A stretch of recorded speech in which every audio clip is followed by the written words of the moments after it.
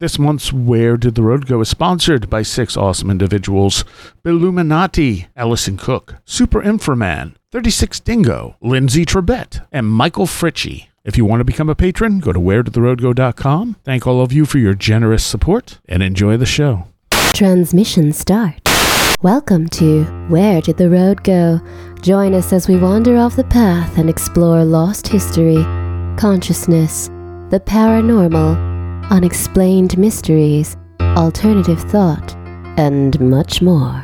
We are present on the web at wheredidtheroadgo.com. Now here is your host, Soraya.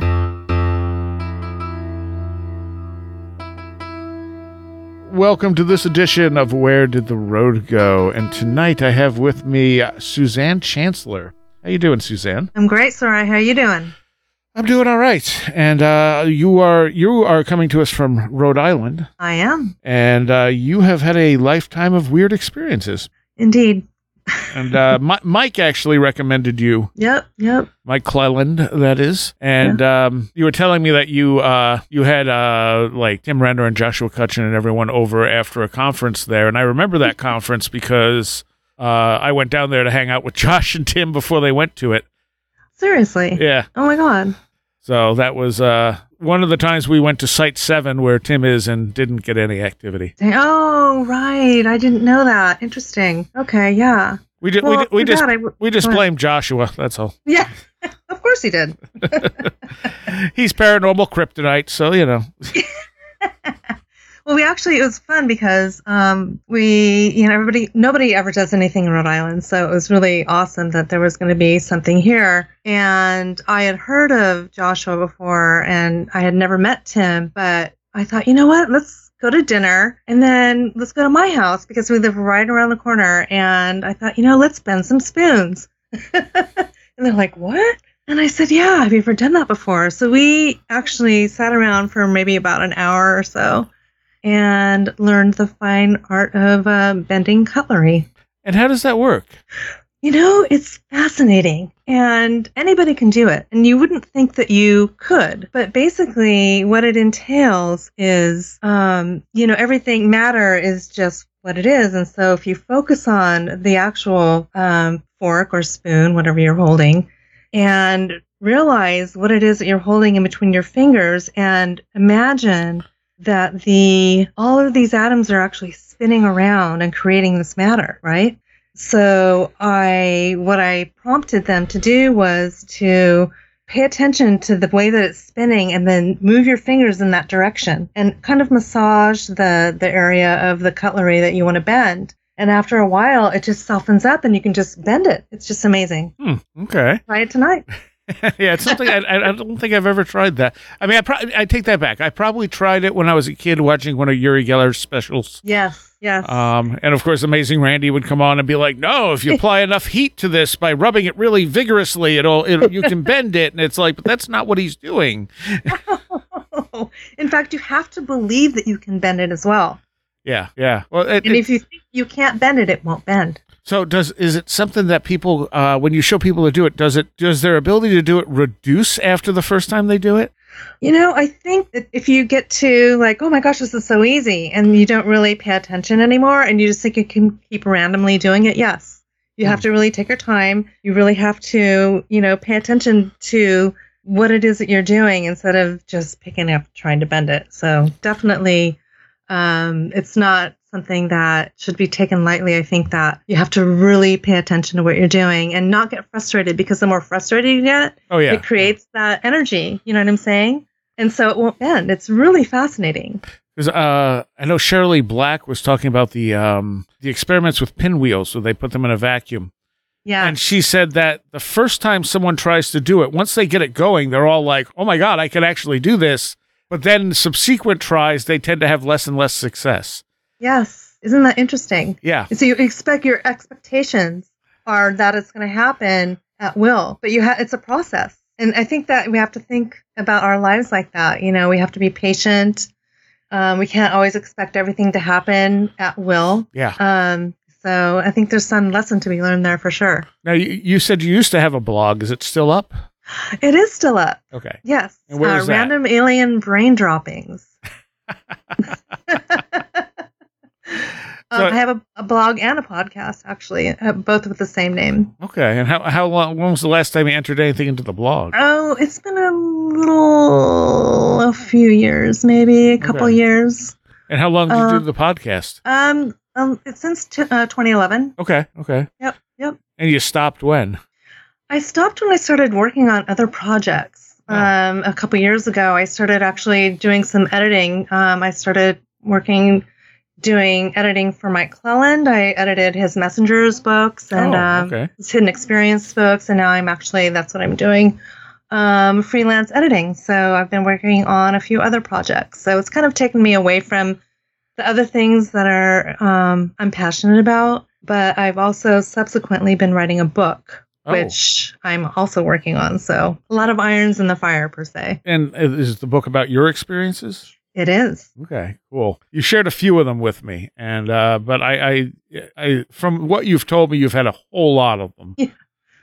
And they go back to, how old were you when you had like the first one you're aware of? I was 4. Yeah. But I didn't really recognize, obviously, at 4 what it was that was happening at the time. I recalled these events that took place in my early childhood upon reading Whitley Strieber's Communion, which is pretty much par for the course for maybe 95% of all experiencers.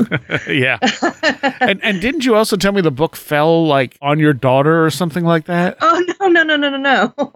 What happened was I had walked into the local bookstore in 1987. I was holding my 1-year-old daughter at the time. And a lot of times when you walk into a bookstore, they have the bookshelf of all the new releases. Yeah. And so it was like facing me. And all of a sudden I saw the cover of Communion, and I almost dropped my daughter when I saw the cover. Okay. Yes. Yes. So I was in shock because I'd never seen that face before. And I'm like, who is drawing a picture of this face? I'd never seen it depicted anywhere. Yeah. And it's funny. Like, It's funny because Strieber said that doesn't actually look like the entity he dealt with, but it struck so many people. It's very true. I agree with that. But I think it wasn't exactly what it looked like to him, but there were similarities. Yeah. So I think a lot of people have had experiences with this particular gray being, or not necessarily gray in this matter. It was kind of a brownish beige color. Yeah. But I think the variances are similar enough to where it felt familiar. So prior to that, what was the earliest experience you remembered? Well, prior to that, I just had remembered weird things happening, strange things in my life. Like I was having all these weird synchronicities, and I was having, precognitive dreams. Right. That nobody ever talked about stuff like that. Like none of my friends, when I was in middle school and high school and stuff. And so I felt like I had this like secret life that I just kept to myself. And like, I can't talk to my mom about it. I can't talk to my teachers about it, or my friends. And everybody's talking about, lip gloss and, football games and boys. And I'm like sitting here all weirded out about this dream I had about these kids getting killed in a car accident on a golf course. Yeah, tell that one. That was one of the ones you sent me. That was really interesting. Yeah, I was getting ready for work. I think I was probably 16, and I was getting ready for work, and I would usually eat breakfast and read the paper when I was a weird thing to do when you're a teenager. But I did. And but we didn't have internet back then. Hello. Right. So the night before, I had this dream that there was a kind of like a Volkswagen Rabbit. I don't know if you remember that car. Oh, yeah. Okay. And it was a tan color. And it was almost like I was a silent observer of like, maybe like watching a movie or something. But what I saw was this car riding in a golf course at night. There were no lights anywhere, but the moon was very, very bright.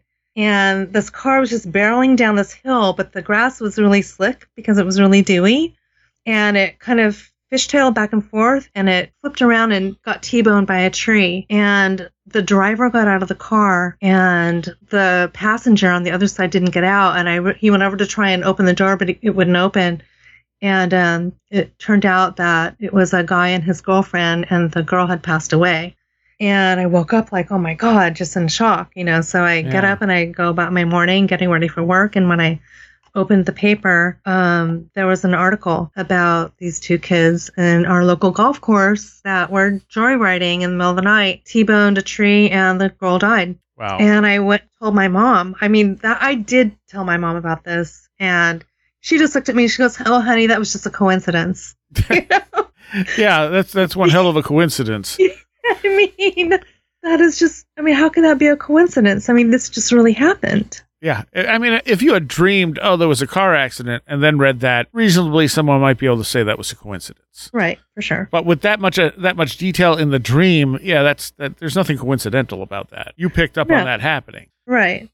And at that time in my life, so I was in high school, I had a lot of other weird dreams prior to that, but I just thought that I was a very vivid dreamer and that I had a very vivid imagination. And one of the dreams that I had was involving being on a spacecraft. Okay, if you can imagine that. I'm going to, have to admit that I was very much into science fiction as a child, but I didn't know if I was into science fiction just first, or was I into science fiction because of the things that were happening to me that I was trying to make sense of what it was. Right. Do you know what I'm saying? So I gravitated towards that type of literature. So, but this dream that I had was very, very real. And what I had dreamed was that I just woke up and I was standing in the middle of this huge room, and it was like a circular room that had all these cylindrical counters around it that there were all these gray beings with their backs facing towards me, and they were all working on this counter. It must have been I don't know if it was how can you say, the controls for whatever it was, and all these buttons and lights and stuff. But I was just standing there, I just blipped into this place. And I'm like, okay, what is going on? And as I see all these grays, nobody's looking at me and recognizing that I'm standing there.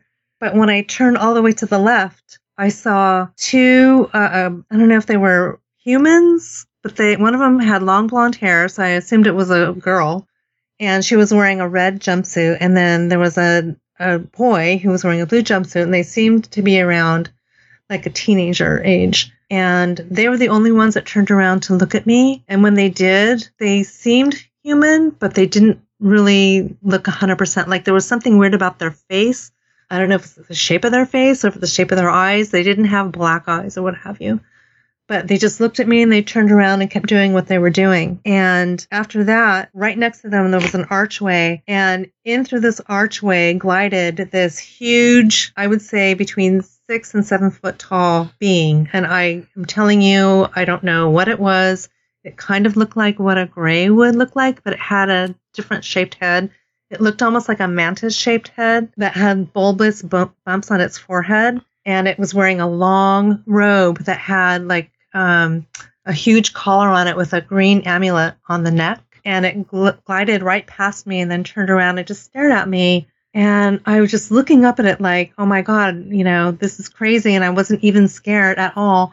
I felt like he was very loving and was trying to communicate with me telepathically. And I said to him in my mind, what is happening? And he basically just said to me, not a voice or anything. What he did was he transmitted to me a symbol. And I can't really explain that to you, but it's I saw in my mind the symbol, and what it looked like to me now was what a crop circle would look like maybe if it were drawn out with a black pen. But it was long like a key or a keyhole. And I said, I don't understand what this is. And he said to me telepathically, you will when it is time. And after that, the next thing that happened was there was a three-dimensional hologram that just appeared between us. And what it looked like was a three-dimensional algebraic equation. So say you were looking at, on a chalkboard, you were looking at a equation, like a math equation, like geometry. Yeah. Or algebra or whatever. But if you went to the side of this, it was actually three-dimensional. So it felt like it was a different type of math. And I'm horrible at math. So I said, okay, I really don't understand this. And he said, again, you will when it is time. And then he said to me something that I will never forget, and that was that the cure for cancer was something that we used every day. And I'm like, okay, I'm 9, so I don't really pay attention to anything that has to do with cancer. Sure. But I know that cancer is like something that's pretty horrible. And so I was trying to make sense of what he was trying to convey to me. And so I'm thinking about something that we would use every day. And I said, oh, you mean like toothpaste? And he kind of chuckled, which is funny because he didn't laugh out loud. It was like in my head he laughed. And he said, yeah, like that.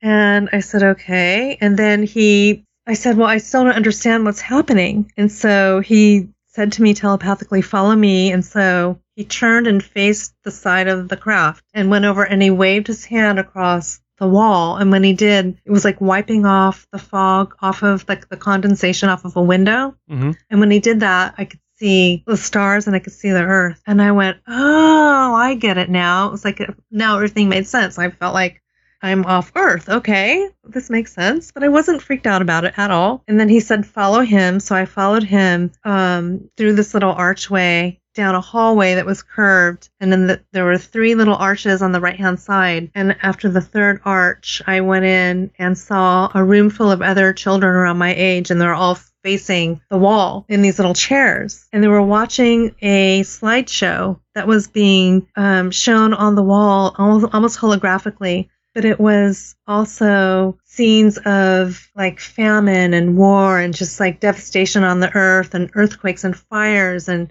just basically that we were going to be causing our own demise is the feeling that I got. And that he was trying to impress on these children like me that we need to stop this and that we have the ability to change what's going to happen in the future.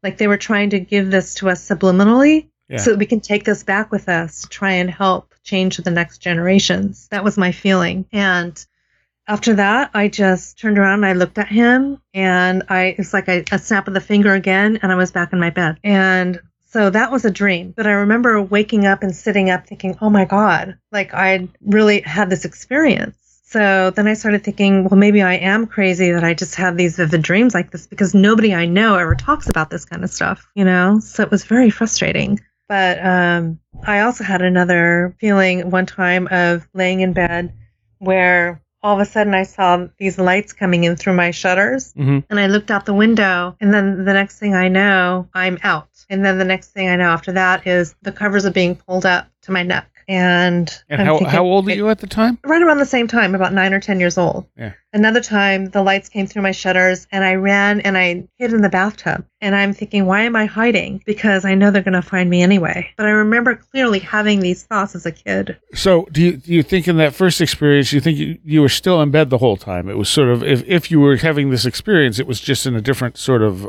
state of mind. Right. That was the only way I could make sense of it at the time. So having all these weird experiences for sure made me think that, okay, I'm just having vivid dreams or I'm losing my mind. Right. And as a kid, that's a very frightening thing. And you're not going to go to your mom and say, Mom, I think I'm going crazy. Yeah. But didn't you say some of this came back to you when you saw Communion? Well, when I read Communion, I read that book in a day. And after reading it, I wrote him an 11-page letter because I felt like he had written a book about me. And I'm sure that I'm not alone when I say that. I'd never heard anybody else talk about this until that day. And at the time I was, 26 years old. So all these years of living with these, weird, strange happenings in my life started to make sense. And I realized that the things that had happened, when I was 4 years old, that dream that I remember, how many people out there can remember a dream that you had when you were 4? Yeah. I dreamed that I was being carried back to my bed by little children underneath me. Like they were carrying me back into my bedroom. And I could see the ceiling. I could see the door. They put me back in the bed and they pulled the cover up to my neck. And when I woke up in the morning, I went right up to my mother and I said, Mommy, I need a Band-Aid for my belly button. And she said, what do you mean you need a Band-Aid for your belly button? And I said, Mommy, I just need a Band-Aid for my belly button. I was adamant. And she says, what are you talking about? And I said, they told me. And she says, who told you? And I said, they told me if I didn't put a Band-Aid on my belly button that it would get infected. Interesting. And so was there anything there? I don't remember. I mean, this is just my memory. Yeah, okay. You know what I'm saying? So I don't really remember what happened if I actually looked at it, per se. I was just adamant that I needed it. And so she basically rolled her eyes and went and got a Band-Aid and put it on and walked away. And then I was happy and I went about my day. So I clearly remember that. And we should also note that these are memories. These are nothing. None of this has been recovered through hypnosis for you. Absolutely not. So no. Yeah, I don't. I've never had hypnosis. I feel that I have recalled as much as I really need to know that these things are real. I have a huge fear of recalling something that was traumatic that wouldn't serve me in a positive way in my life. And therefore, I have chosen not to do that. And also, having false memory retrieval or making things up. I know the things that I know now, and I know they're real. So that's all that's important to me. Yeah, I totally agree with that. I'm glad you didn't fall into that trap. Yes, it's hard because I can understand why people would want to. Absolutely. It makes perfect sense to me. It's just that, unfortunately, a lot of people don't know the science behind it. I mean, what little we actually know about hypnosis to begin with. Right. It's an altered state, and there's definitely interesting stories. Brent Rains talks about, and I think it was a John Keel who initially talked about it, someone getting hypnotized, and while he was hypnotized, he said there's a UFO over the building, and they walked outside, there was a UFO over the building. Wow. So, I mean, again, we don't really know what these states are. Right, that's true. Interesting. Yeah, I have an experience very similar to that, but among others. But anyway, so... Well, what was yours? Now you got to tell. Well, interesting. I had a dream. It was a dream, but it happened in 2011 or 2012. No, it was 2011. I dreamed that I woke up in the dream standing next to 5 other people, and we were all holding hands. And as we're holding hands, we're looking at each other like, what are we doing here? But nobody's saying anything. But then we all look ahead of ourselves, and what's laying in front of us is a tour bus. Say, for example, you're going cross country on a huge motor coach. Yeah. And they have it's a double decker. So the underneath is all where all the luggage is stored.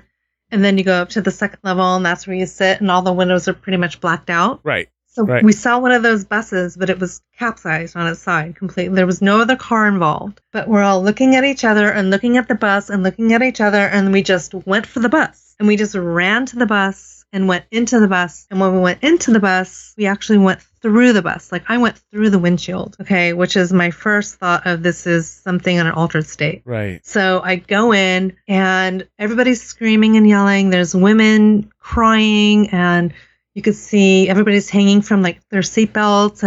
And so I realized that each person that I went in with was attending to one person. And I went right to this one woman, and this woman looks at me, and she starts speaking to me telepathically in a different language, help my baby. And I understood her even though she was speaking a foreign language, which was weird. And I looked for the baby, and I saw that there was a baby underneath the seat. And so I pulled the baby up, and the baby had a gash on its cheek. I undid the mom's seatbelt. And after I made sure she was okay, I looked around to make sure that nobody else needed my help. And when I assessed that everybody else is pretty much okay, I basically came back out of the bus the way that I came in and zoomed back into my body and woke up sitting straight up in my bed. And I was like, what the hell was that? And my boyfriend at the time is still sleeping next to me. And so I kind of shook him awake, and I said, oh my God, I have to tell you what just happened.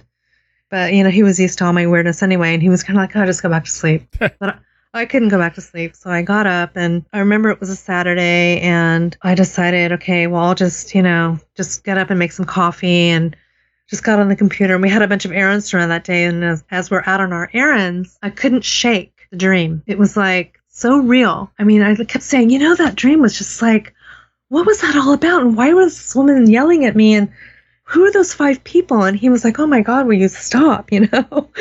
So when we got home, I just got on my computer and I said, you know what? I'm just going to Google and see. Just, I thought about the dream that I had when I was in high school. Yeah. And it kind of felt like that, kind of like there's got to be something, because it was just so realistic, So I Googled like bus crash, July 7th. Oh my gosh, today's July 6th. Interesting. 2011, and then I put because it was the woman had an accent, a different. If she was speaking a different language, I'm sorry. I realized that it must not have been in the United States, so I put Europe. And I typed all that in, and I scrolled like 3 pages. And on the 3rd page, there was this one article where there was this tiny thumbnail of a picture of a bus on its side.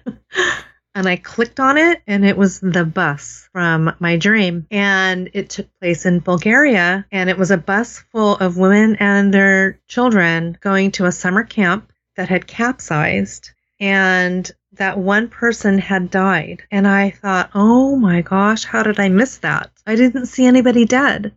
The person who had died was ejected outside the bus. And when I looked at the timestamp, it happened while I was sleeping in Bulgaria. Wow. So it was happening in real time. So when you were talking about the craft over the house, it's like, okay, so in my situation it might be different, but it was happening at this very same time that I was dreaming it.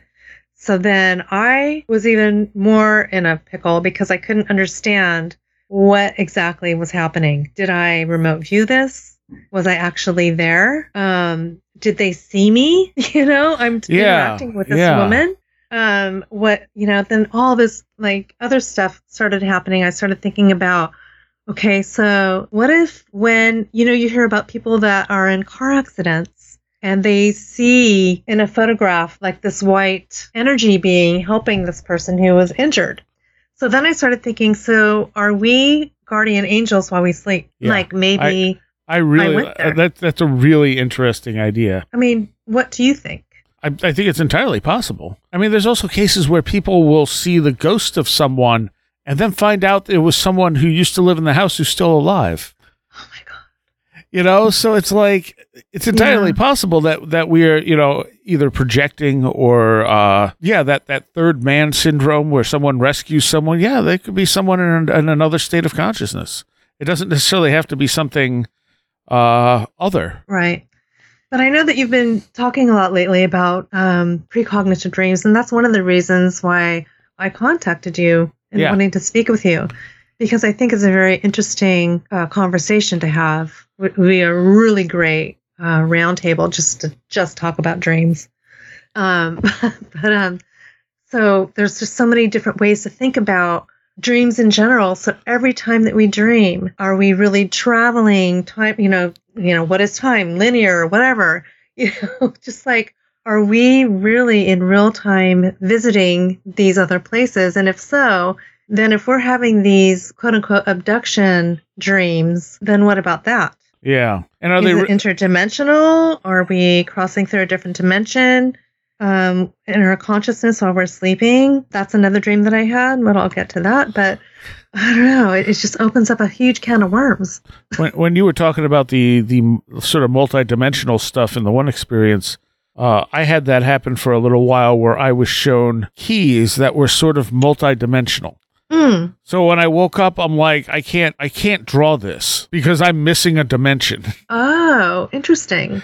But at the same time, like the key, how the part of the key that actually goes into the lock almost looked like a cityscape. Oh, wow. And they would glow, but they would also be in this additional dimension that like my brain had no way to configure once I woke up. Right. That's weird, Soraya. I was having these dreams. Oh my gosh. I'm so glad you brought this up because I just remembered it.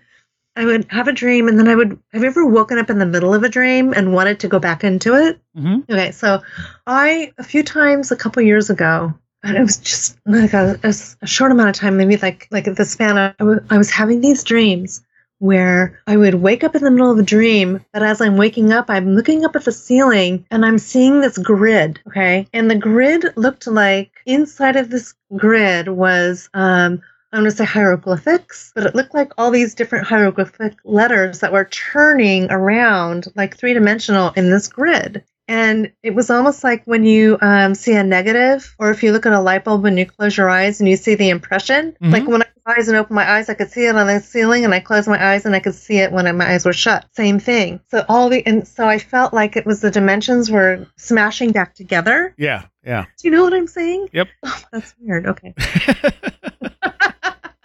Well, it's like you're flattening out a 3-dimensional object into a 2-dimensional object. Yeah. Yes, exactly. The thing is, it can also, I mean, we don't even know what really another dimension would be. It's, I mean, to me, those things seem like they were just going in a direction that wasn't there normally. Right. Like they were extending into something else. Right. But again, it's so hard to describe. Like, it made perfect sense when I was shown the key, but then I was like, I don't know how to describe it. I don't even know what to write down for this. Exactly. That's the hard part. You know, you trying to describe, like, we don't have the capacity to even be able to, you know what it's like to trying to describe a color. Right. Yes. How do you do that? You don't. To somebody. Who's blind or colorblind or whatever. Right. Yeah. What is yellow? Well, it's yellow. Yeah, exactly. Oh gosh. So anyway. So there was another experience you just said. You said that was another thing that happened. Okay. So my husband, he used to work for UPS, and he used to come home. He worked the night shift, so he would come home at about 3:00 in the morning, and then he would stay up until like 5 in the morning, and then we would go to bed, and that was just our routine. We would get up at 1. We would, that was our routine. He would come home for lunch at like 11 o'clock because he worked about 5 minutes away from where we live.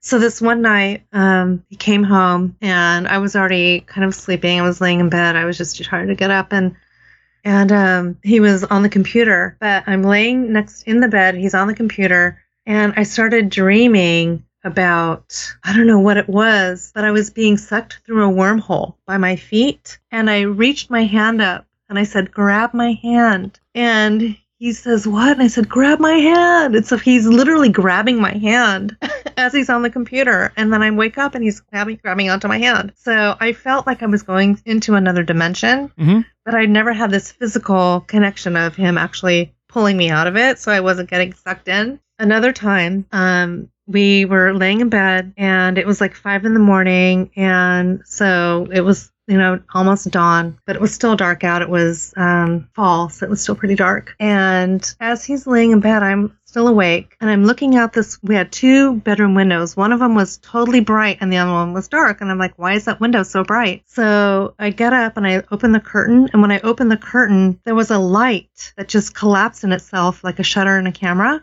Yeah. And I went, well, that was weird. I said, "Did you see that?" And he didn't answer, so he was already asleep. So I went and got in the bed and fell asleep. And when I woke up in the morning, it was, afternoon. It was 1 o'clock in the afternoon. And usually I would get up before him. But for whatever reason, this morning, he was already up before me. So I got up and I walked down the hallway, and it was the Saturday before Christmas of 2013. And I walked past the den, and he's sitting in the den drinking a cup of coffee. And he looked up, and I startled him. He's like, "Oh my God, where were you?" And I said, "What do you mean, where was I?" And I said, "I just got out of bed. I'm wearing my pajamas." He's like, "No, when I woke up, you weren't in bed." I said, "What do you mean I wasn't in bed?" And he said, "Didn't you hear me calling your name?" I said, "What are you saying right now?" And I freaking panicked because I'm thinking, what do you mean I wasn't in bed? He says, at the time, his 2 daughters were living with us. He said he thought I had gone Christmas shopping with his daughters because I wasn't in bed, and when he called my name, I wasn't here. And so I lost my mind because I, in my entire life, had never had anybody say that I had gone missing. Yeah. And so I'm like, put my hands on my temples, and I'm saying out loud, think, because I'm trying to recall anything that had happened. And I couldn't remember anything. And then all of a sudden I said, "Just give me a pen and a piece of paper." And I was compelled to draw a picture. And so what I drew was, if you can imagine, if you take a Slinky and you partially open it, so it's like halfway open, and then you take another Slinky and you put it in the middle and you bisect the other Slinky with it. I know it's hard to say over, Skype, but what I was trying to explain to him was something that was impressed on me. And that was where these Slinkies bisect is where everything drops into this dimension. And all those other lines of the Slinkies were all the other different dimensions. And when they line up in that one spot is why we have visitations. It's why we have ghosts. It's why we have just, all this paranormal stuff.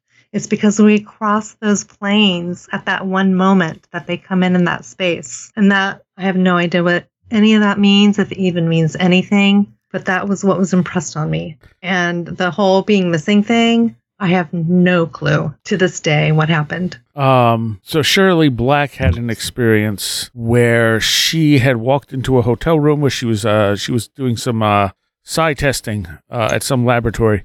And one of the people who was doing the testing was waiting for her in the foyer, and she had been out shopping or something. I don't remember the exact story. But she came in, he wasn't there, she went up to her room and eventually called him because, she was supposed to meet up with him, and he's like, I've been in the foyer. Oh my God. And she's like, I just walked through the foyer. There was no one in the foyer. And she's like, I haven't left. I've been sitting right here.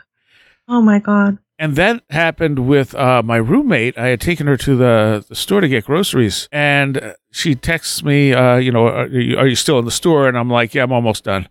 And she's like, okay, I'm waiting on the bench by the door. So when I come out, I look at the bench and she's not there. And I'm like, well, maybe she walked to the car. I get out to the car. She's not there. So I text her and I'm like, I'm at the car. Where are you? She's like, I'm on the bench by the door. Oh my God. And I'm like, and I'm thinking, well, maybe she means another bench. Maybe there's a different bench. I didn't realize it. So the next time we went through the store, I went, was it that bench? And she's like, yeah.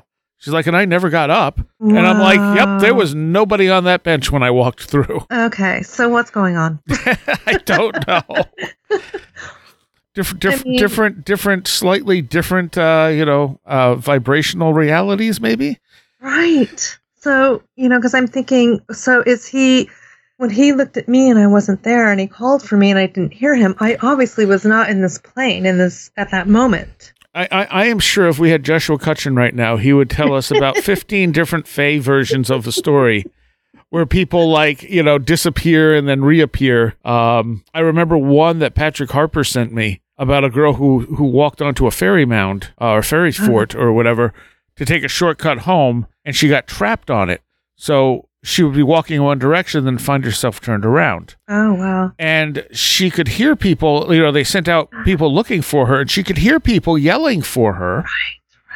But they couldn't hear her, and she couldn't get off this ferry fort or whatever a formation it was.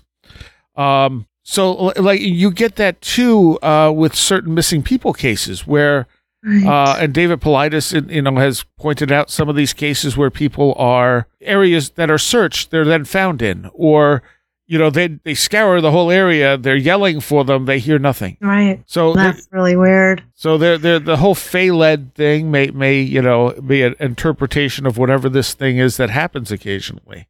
Mm. Now, whether or not it's the person, I mean, obviously Cheryl Lee had a lot of, Cheryl Lee had 3 near-death experiences, so she was just loaded down with all kinds of, that's why she was doing the psi tests and stuff, just loaded down with all kinds of energy. My roommate, same thing. I mean, she has experiences all the time. So, maybe that doesn't happen to just anyone, unless maybe you're in the right location. Right, I don't know. Because I think some of it's environmental, some of it's the person, some of it's, who knows what else. Yeah, thinking about all the things that have happened to me, they're all so different. But, obviously, It's me. I have never heard of any of my friends talking about stuff like this. And that's the same with my experiences. Like, I don't generally have the same experience. There might be something similar, but most of the time when I have an experience, it's something totally new. And I'm just going, well, what was that? And a lot of times they're one-offs. And they are a lot of mine are one-offs. It's so weird that you say that. Dream stuff aside, the actual physical experiences are generally one-offs. Right. And why is that? I don't know. And and that makes some people skeptical because they're like, oh, so you say you just experience everything. And it's like, no, I'm not saying that, but I'm saying that some people are more prone to have these experiences. If you stop looking at it as like, oh, this is a ghost experience and this is an alien experience, and you realize these are just weird experiences with different faces. Yes, totally. It doesn't make sense that someone would see a ghost and also Bigfoot. If you're separating them out and saying these are 2 very rare experiences, why would one person have both of them? But when you realize the person is probably the reason that they're having these experiences. So why is the person the reason? That's a great question. Please tell me. Oh my gosh. And like I said, I think some of it's environmental. There's definitely certain areas that people are more prone to have experiences with. Well, what do you mean by that? Like the location? Yeah, like the location. There are areas that are generate more energy and may cause us more energy. All right. Well, then explain this. I was born in Hollywood, California, and then I lived in Pasadena, and then I moved to Ventura County, and now I live in Rhode Island, and I've still had the craziest experiences here than I have on the West Coast. Yeah, well, it doesn't mean anything.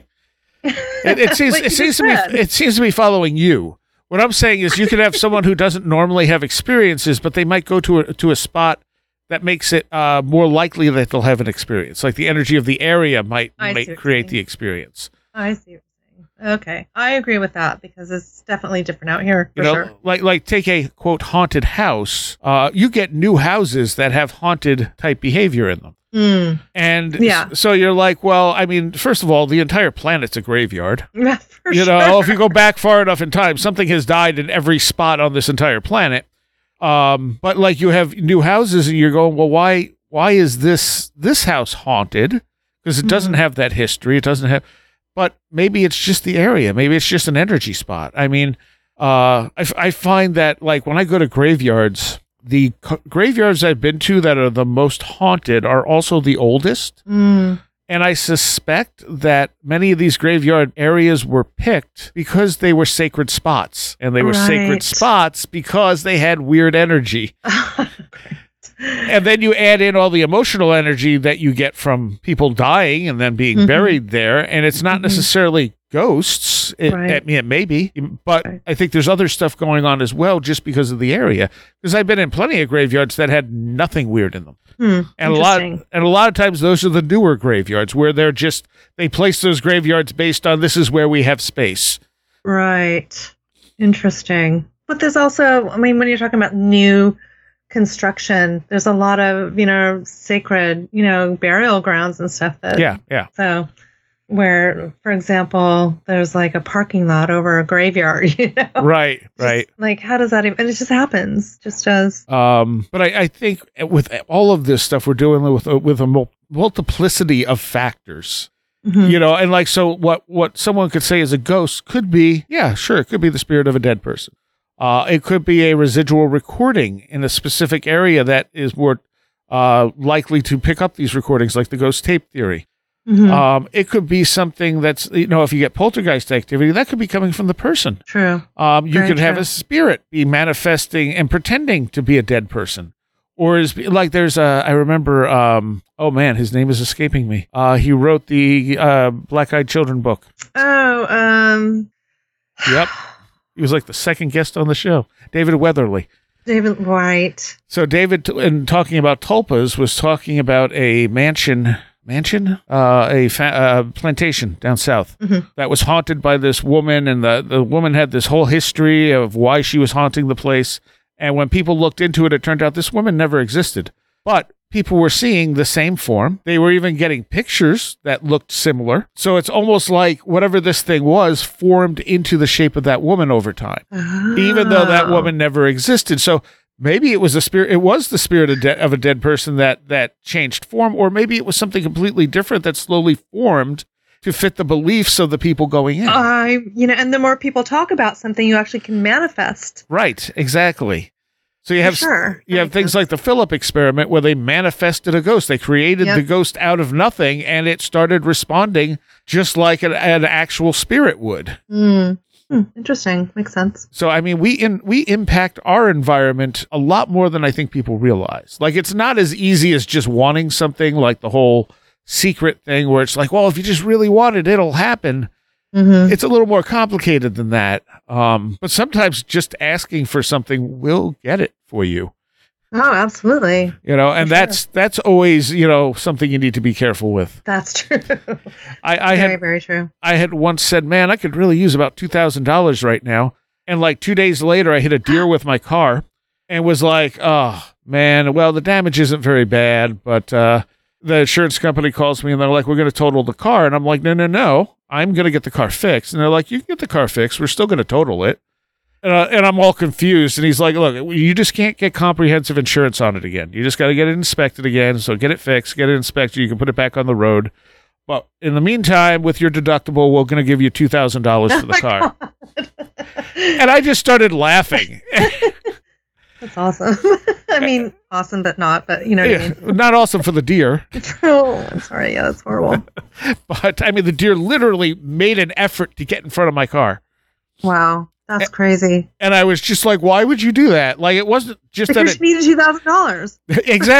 Exactly. And it wasn't like deer will dart in weird directions, but this deer kind of like strolled out into the road. And as I got closer and pulled away from it, because I didn't have enough time to slow down, it stuck its head right in front of the car. Wow. So it only took out like the headlight, the fender, and dented up the side of the car, which I didn't care about. That was what was going to cost so much to fix. Because I'm like, I don't care about the dents. I just need a new headlight, you know? Right. That's crazy. But I mean, so yes, sometimes just asking for things does happen, but you got to be careful. Right. Well, is it like black magic then?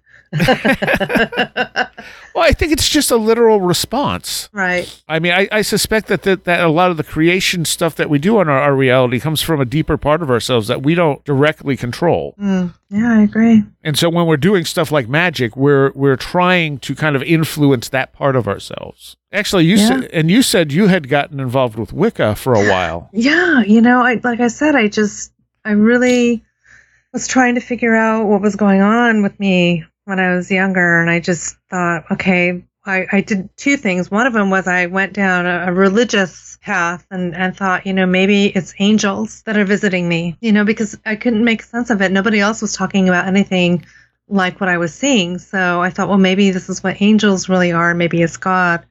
Maybe it's a divine situation. And so I started going to church with all of my friends. My father decided that he was going to become an atheist when I was a young child and that we weren't allowed to go to church anymore.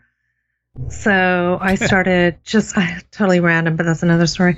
He kind of, went off the deep end for a while there. And so we basically had to just adhere to his beliefs. And so we were now not religious. But I went to a Presbyterian church for a while, and then I went to I was Catholic, I was Seventh-day Adventist, Mormon, born-again Christian, and I was thinking that one of these churches must have the answer to what was happening to me. And so I read the Bible, and I thought, well, no, that's not it either. So then I thought, well, maybe it's witches, maybe it's demons. And so I started checking out books from the library about the occult and witchcraft, and started deciding that maybe this is something that was a lot more powerful and would make a lot more sense. And so my friend up the street, we would get together and we're like, ooh, why don't we just start, creating spells and stuff and just see what happens? Maybe we can actually manifest something. And I thought, okay, cool. And so we just decided that we would, like certain people that we didn't like, we would, cause harm to them. I mean, like unintentionally, ha. Right. Or make them get a bad grade in school or something, or, totally benign stuff. And so we decided that we would write all this stuff down and then bury them in my backyard. And so one night I got up in the middle of the night to get some water. And as I'm walking down my hallway, I looked out the back glass door window to the backyard, and I saw little plumes of smoke coming up out of my grass where we had buried these little spells. And I went, okay, maybe not. Did any of the spells work? Yes. Okay. Yes. And then I realized it was a bad thing. And then I did another thing that you're not supposed to do, and that was burn my Ouija board. So I did that, and I never went back. I just decided that there was some definite power there, and it didn't seem, from my perspective, that it was a positive thing. But we also did something else really weird that I didn't tell you about. And I know this is totally random, but I mean, we were little kids. It was a thunderstorm. We had like 11 days of rain when we were living in Newbury Park, California. And my girlfriend and I decided to do a rain dance in the rain for a power outage. Okay. To see if we could actually manifest it. And so we started doing a rain dance for a power outage. to Thor, okay? Mm-hmm. And we did that for about 5 minutes, and we lost power. And I remember we both screamed. We looked at each other, we screamed, and we both ran to our houses and slammed the door. And I remember clear as day that I grabbed my diary and wrote in my diary by candlelight what had happened. I could not believe that this happened. Did I manifest this? Right. Do you know what I mean? Yeah, and that's one of those questions where, like, that's a big manifestation. Is it something we really can do as individuals? Yes. The entire neighborhood was blacked out. Yeah. Oh my God. I mean, one of mine that happened like that. Actually, we're going to take a quick break. I'll tell you when we come back. Okay. Quick mid-show break here on Where Did the Road Go? And contact info. If you have a weird story that you want to share, either on there or off, you can email me at stories@wheredidtheroadgo.com. Otherwise, contact@wheredidtheroadgo.com is the best place. And if you go to wheredidtheroadgo.com, you'll find links to everything. There's a contact section, and of course, links on the side for all our social media, from Facebook to Twitter to Discord. So all that's up there. You can also subscribe to become a Patreon, and it's only $3 a month, and you get extra content with almost every show, sometimes more than once a week, actually. And you get the shows a week early. If you are into metal or heavier dark music, you can always check out my music show, which is The Last Exit for the Lost. And that's at www.thelastexit.org. And there's archives of that going back years and current shows in our Mixcloud account. And we do a lot of live performances, too, that are on our YouTube channel that you can all find there if you're interested in that stuff. As for a recommendation this week, this one's a little confusing. So I guess the actual podcast channel is called Limelight, and it's BBC 4, BBC Radio 4, but they have a bunch of different stories on it. So, for instance, the one going now is called Bitter Pill, which has been okay so far, but there's been a few of them in there. I think The System was really good. The House That Vanished sounded like it was going to be good, and then I couldn't get into it. Hairland was really good, and they basically do like 5-episode stories, and sometimes come back to those stories. Like Who is Aldrich Kemp has had 2 different 5-episode arcs, and meanwhile they put on other stuff in between. I've skipped a few of them just because they didn't seem interesting, but the ones I listened to that I thought did sound interesting were actually very, very good. Of course, they're well done. I mean, they're the BBC, but the stories are pretty cool too. Like I said, I'm not sure how I feel about the Bitter Pill one so far. I'm only like 2 episodes in, and it's an interesting concept. I don't want to give it away, but yeah, I would say check it out if you're looking for something a little different to listen to. Some of them are a little paranormal, some of them are not. Like I said, I thought The House That Vanished was going to be paranormal, but I mean, from the beginning, it didn't really seem like there was much of a mystery as to why the house vanished, and it just didn't click with me, so I didn't listen to it. But yeah, that would be my recommendation for this week. A podcast just under the heading Limelight from BBC Radio 4. So yeah, check it out and, skip around through the stories, see which ones click with you. All right, back to the show. And you are listening to Where Did the Road Go? And Suzanne, I was going to tell you the story that kind of involves a power outage as well that happened with me, but it was not intentional. I'm very electrosensitive. Like, I will knock lights out, I'll knock electronics out. It used to be a lot worse than it is now. But there was a period of like 3 days where everything I touched, literal sparks would jump off of. And I was like, what is going on? And I'd gone to a radio station to see a friend of mine, and we're hanging out, and he's one of those people who always wanted to shake your hand. And I'm like, no, don't touch me. Like, just don't. I wasn't going to try and explain it. I'm like, just don't. He's like, gave me a weird look, and he's like, yeah, okay, whatever. But the booth he was in was fairly small that the station was in. So at some point he went to move by me and just barely brushed against me, and it went off like a gunshot. What? And it threw him across the room. And so, like, he touched my back, and so I turned around, and he's sitting on the floor on the other side of the booth with this look of shock on his face, and I'm like, remember I said not to touch me?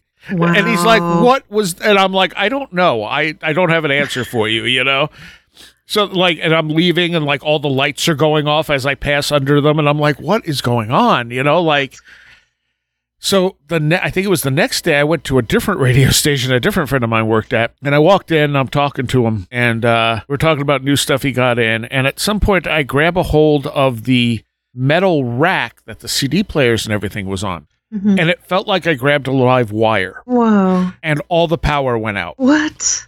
And I was like, there's no way I just did that. Like, because everything went out. And so then we walked outside, and all the power all the way down the block is out.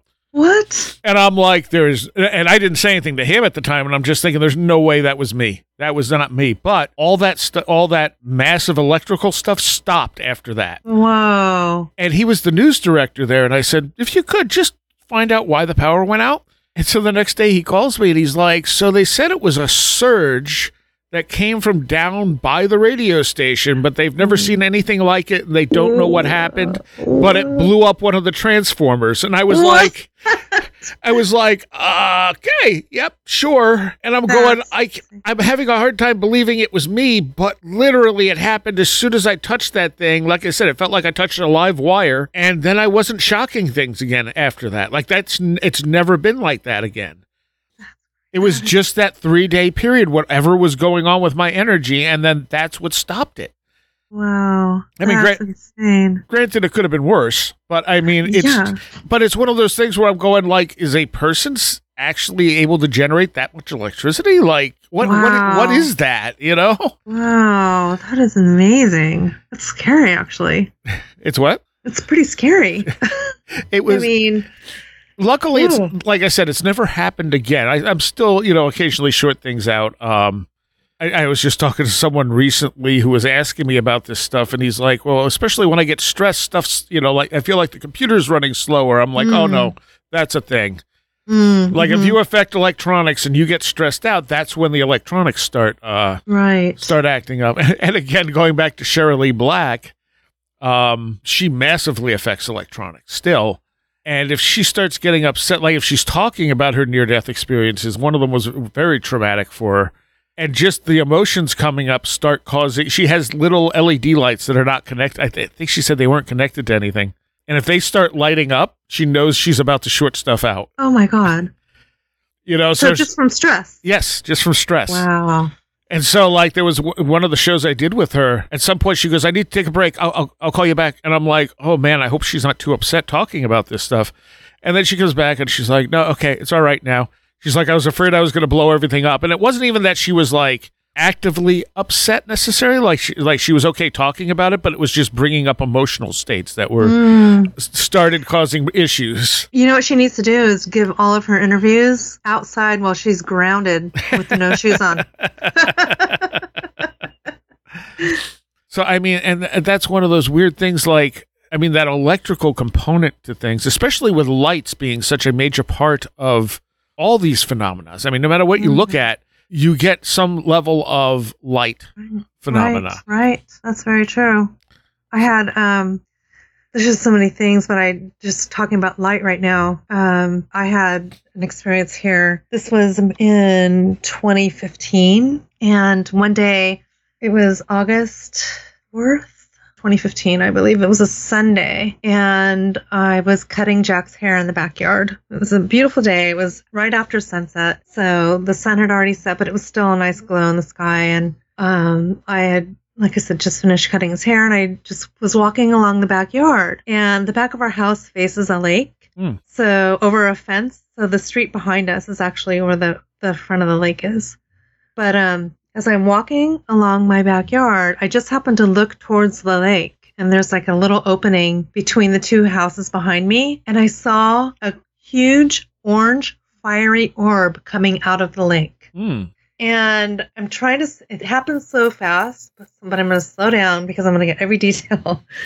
As I'm standing there, it's coming up so slowly, but I'm trying to like take in all the details because I can't understand what it is that I'm seeing. I'm thinking it's not a Mylar balloon. It's not the sun that's already set. It's rising up into the sky. It's about 10 feet in diameter. It has a hard edge. Like, say, for example, say you took like a pinball and you hollowed it out. So it was like, it seemed like it had a hard metallic exterior, but the interior of it was roiling lava. Wow. That was just turning around in itself. And I'm standing there and I'm like, oh my God, oh my God. And I said, Jack, come here, come here, come here. And so he comes across the yard. And I said, look right there. And what was happening is this orb was rising up into the bottom of the tree line, which meant that it was going to rise above it at some point. So I said, just continue to stare right there because it was right here. And I didn't have time to tell him what it looked like. I said, just stare right there. It never reemerged.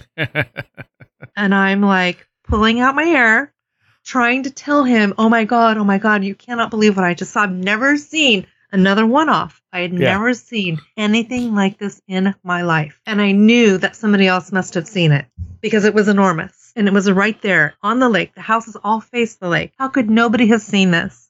And so I'm like frantic. I'm absolutely frantic. And I said, we have to find it. We have to go drive around. We have to go look for somebody. There must be a fire somewhere. Maybe it was a fire on the other side of the lake, but needed, And he's standing there staring at me, and finally he just grabs my shoulders. He's a Reiki master. Okay, so he just tried to ground me a little bit, puts his hands on my shoulders, and he stares right at me, and all of a sudden he starts to speak to me like it's not even him. He says, what you saw was meant only for you. And at that moment, a monarch butterfly flew right in between us, and I'm staring at him like, who the hell was that just talking to me? And then it was like he was in a trance. It was the weirdest thing. And then in a split second, I was frantic and I'm like, we gotta go. We gotta get in the car and go. And so I finally talked him into driving around the neighborhood to see if anybody else was standing there pointing at the sky like me. Right. But there was no one. Nobody. I mean, there was no fire trucks. Nobody had a bonfire. But I mean, it wasn't even a fire, but it was like, what else would create fire in a ball like that? And why would it be rising out of a lake? Well, it sounds like plasma. Well, now that I've been doing all this research since 2015 to try and figure out what the hell it was that I saw, realizing that I'm not the only one. Really? But like I'm for not the only one that particular experience? Like oh, yeah. Okay. Yeah. In general. Yeah. So I actually spoke to Whitley about it. Mm-hmm. Because I was just so, he and I have become friends after all these years, which is really fantastic. I'm so grateful. So I contacted him right away and I said, please, you need to help me.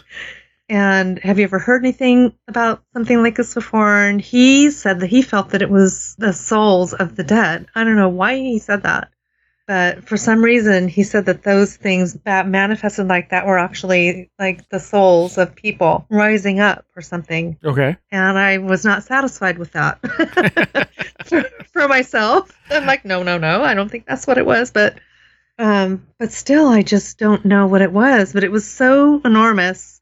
I actually went on that UFO stalker site to see if anybody else had reported something on that day at that time, and nobody had. So I don't know. And so what happened after that was weird. Talking about what we were talking about earlier on the phone about when you have a sighting, what were you thinking or what were you doing at the time that you had the sighting? Right. Okay, so I started thinking about that. And what happened after this happened gets even weirder. So that night, it was super hot. And the next day was Monday. And that night we went to bed and we were woken up early in the morning to the sound of the power going out. And that woke me up. What happened was we were having a huge microburst outside at that moment. Oh, wow. And it was, you couldn't even see across the yard. It was so dense. We had 1,500 lightning strikes in 15 minutes. Wow. And all I could think about was my tomatoes that I had just planted and that they were going to be destroyed.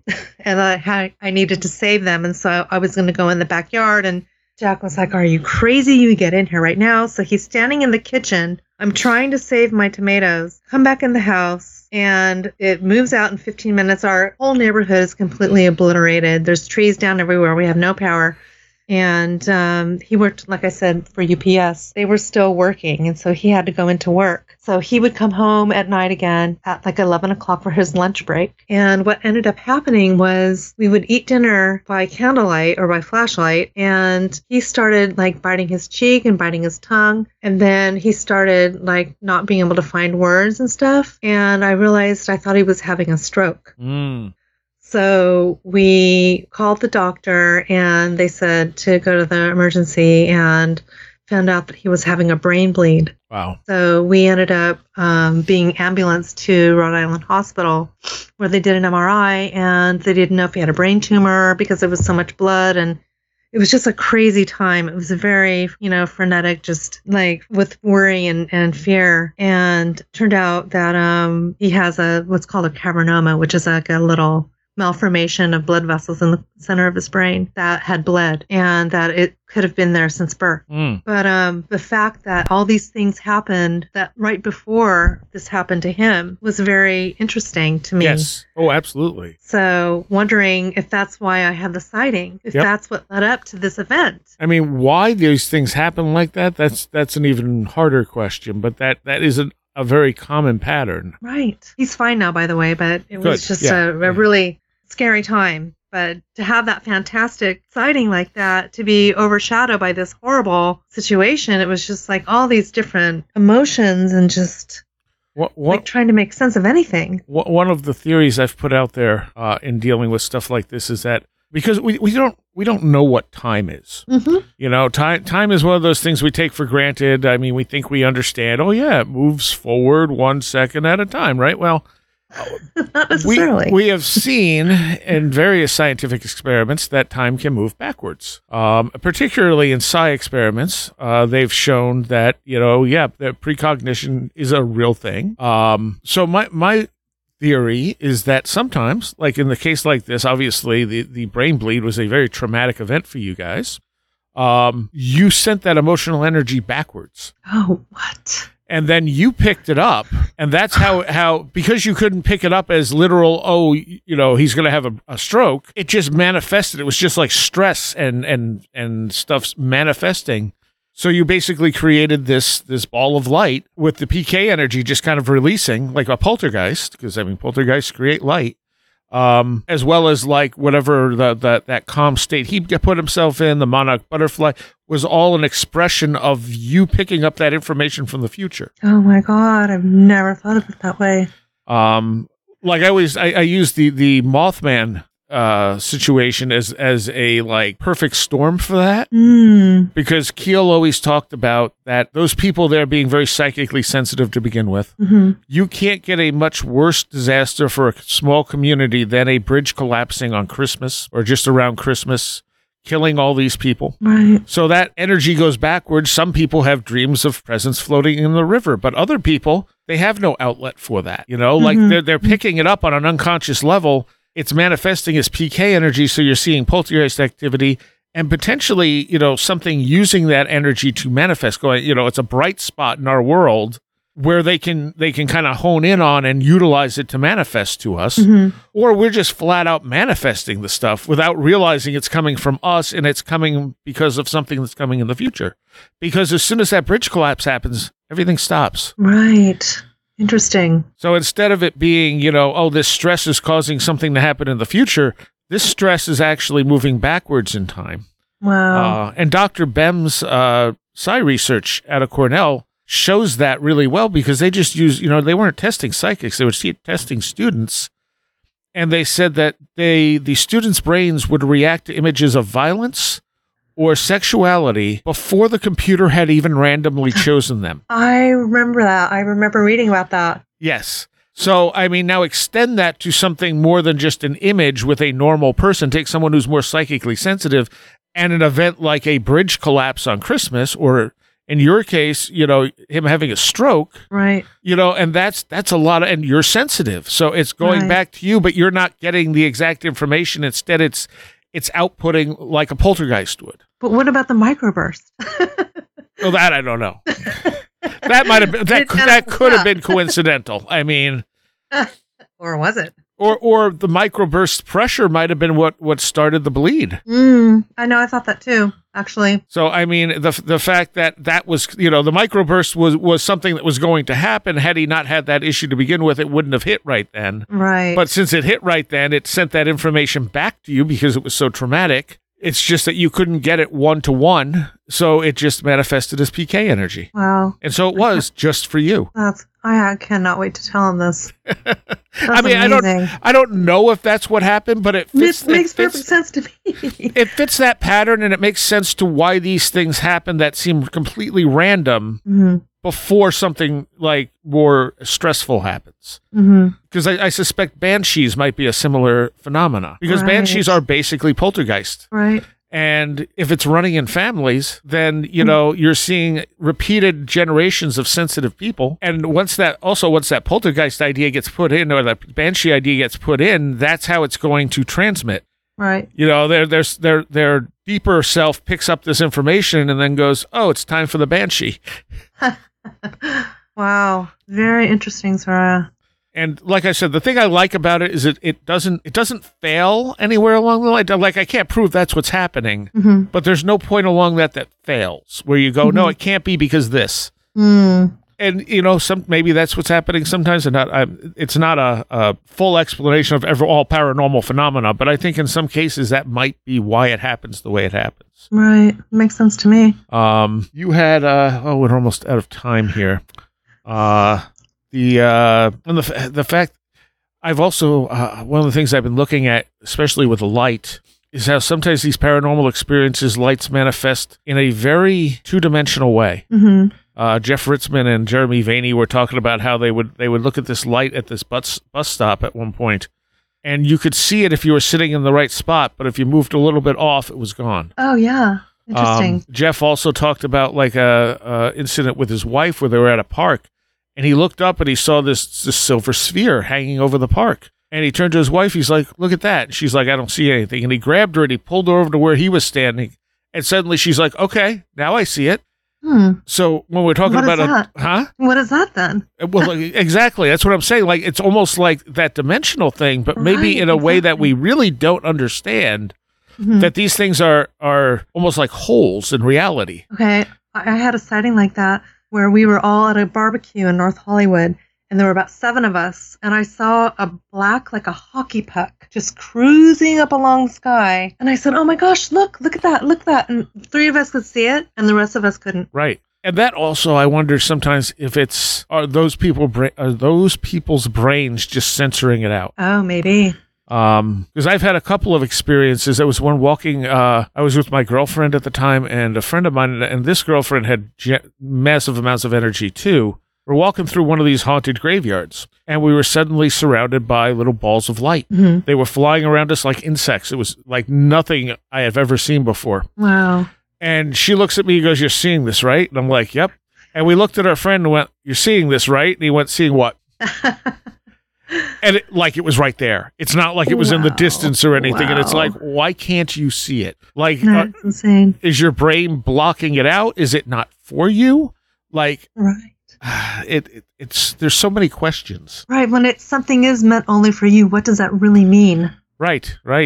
That this stuff all affects us on a spiritual level.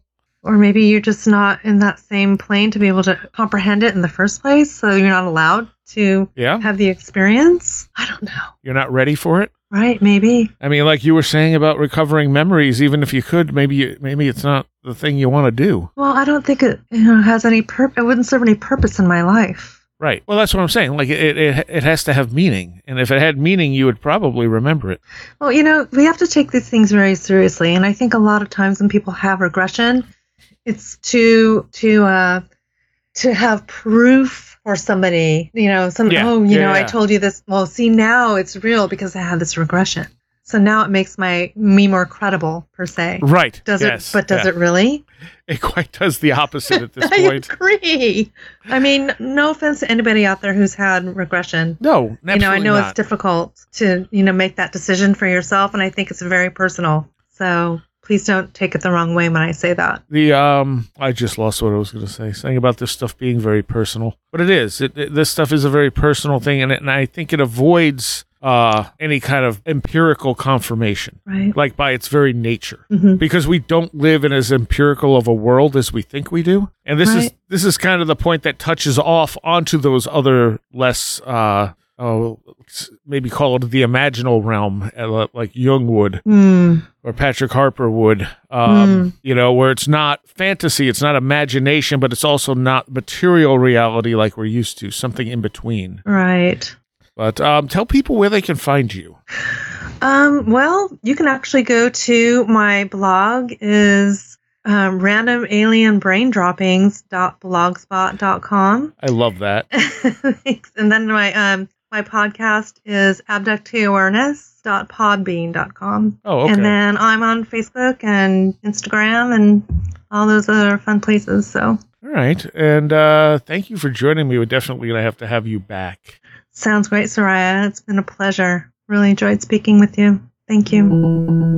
I want to give a big thank you here to everyone who supports this show by becoming a Patreon. And I want to give a special shout out to those of you pledging $10 or more. Billuminati, Greg Ross, Leanne Cherry, Matt in Delaware, Allison Cook, Super Inframan, 36 Dingo, Matthew Sproul, Andrew Nichols, Christine, a blue second-gen MR2 drifting around a Japanese mountain, Patricia Giaquinta, Alex Whitcomb, American Rambler, Andrew Maines, Ann Witowski, Barbara Fisher, Beverly Williamson, Big Boy Limina, Charles Davis, Charles in Florida, land of the crazy and communicable, Chris Cicernos, Craig Parmenter, Diane B., Empty K., Eric Todd, History and Coffee, J. Otto Bullitt, Jack Huntington, James Lindsay, Jim and Sophie, John Mattingly, John Bracken, Carla Mahoney, Kevin Schreck, Cool Kitty, Kristen L., Laser Printer Jam, Lauren McLean, Linda, Linz Jackson K., Luke Osborne, MJ Armstrong, Mark Brady, Mr. Weird, Oli Andre Olar, Paul Jeffries, Philosopher of Mirrors, Riker and Stark, Ron Dupre, Sam Sharon, Seed Person 1, Stacy Sherwood, Tactical Therapist, Taylor Bell, Thunderboy, Tyler Glimstead, Varosh K., Vincent Trewell, Will Gebhard, Will Powell, Ren Collier, Annabelle Smith, Caroline Walker, TDT, Skunkworks, and Craig Sagastumi. Thank you all so very, very much for helping make this show possible. There's a Patreon segment to go along with this. Suzanne and I talked for a little while about stuff, and definitely going to have her back. She's had so many interesting experiences and has such a great open mind to this type of stuff. I really enjoyed our conversation. So, yeah, like I said, there's a Patreon, and she'll be back, maybe in a roundtable format. I want to thank some new patrons this week. Eric Todd, The Squonk Effer 5000, Lisa Yu, Bruce 2, and L. So thank you all for supporting the show, and I hope you enjoy the extra content. All right, so to take you out tonight, we're going to go with a Rochester-based band called Mantra. They're kind of drony, doomy maybe. I'm not really sure how to qualify them. This is actually a live recording from our performance studio for The Last Exit for the Lost from back in September. And they do sort of an instrumental opening called Natural Oasis and then go into a song called Starzum. I don't think they actually have anything out yet, but you can check out that video at thelastexit.org if you look on our YouTube channel, our performance YouTube channel, if you like it. And they don't have a Facebook page either. So, yeah, that's it's cool, but they're not out there quite yet. They did 4 songs for us. You're basically hearing 2 of them right now. So, yeah, Mantra. And I will see you next time.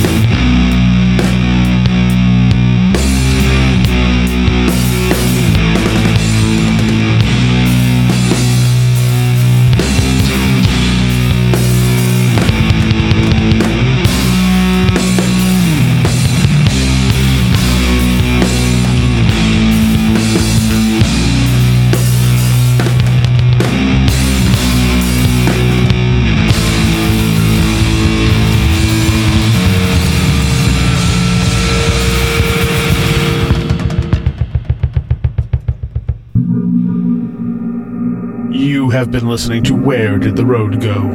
This show is made possible in part from our Patreons, and we thank you and everyone listening for helping us continue this exploration of the strange. You can always find everything Where Did the Road Go related at www.wheredidtheroadgo.com. And thank you so much for your support.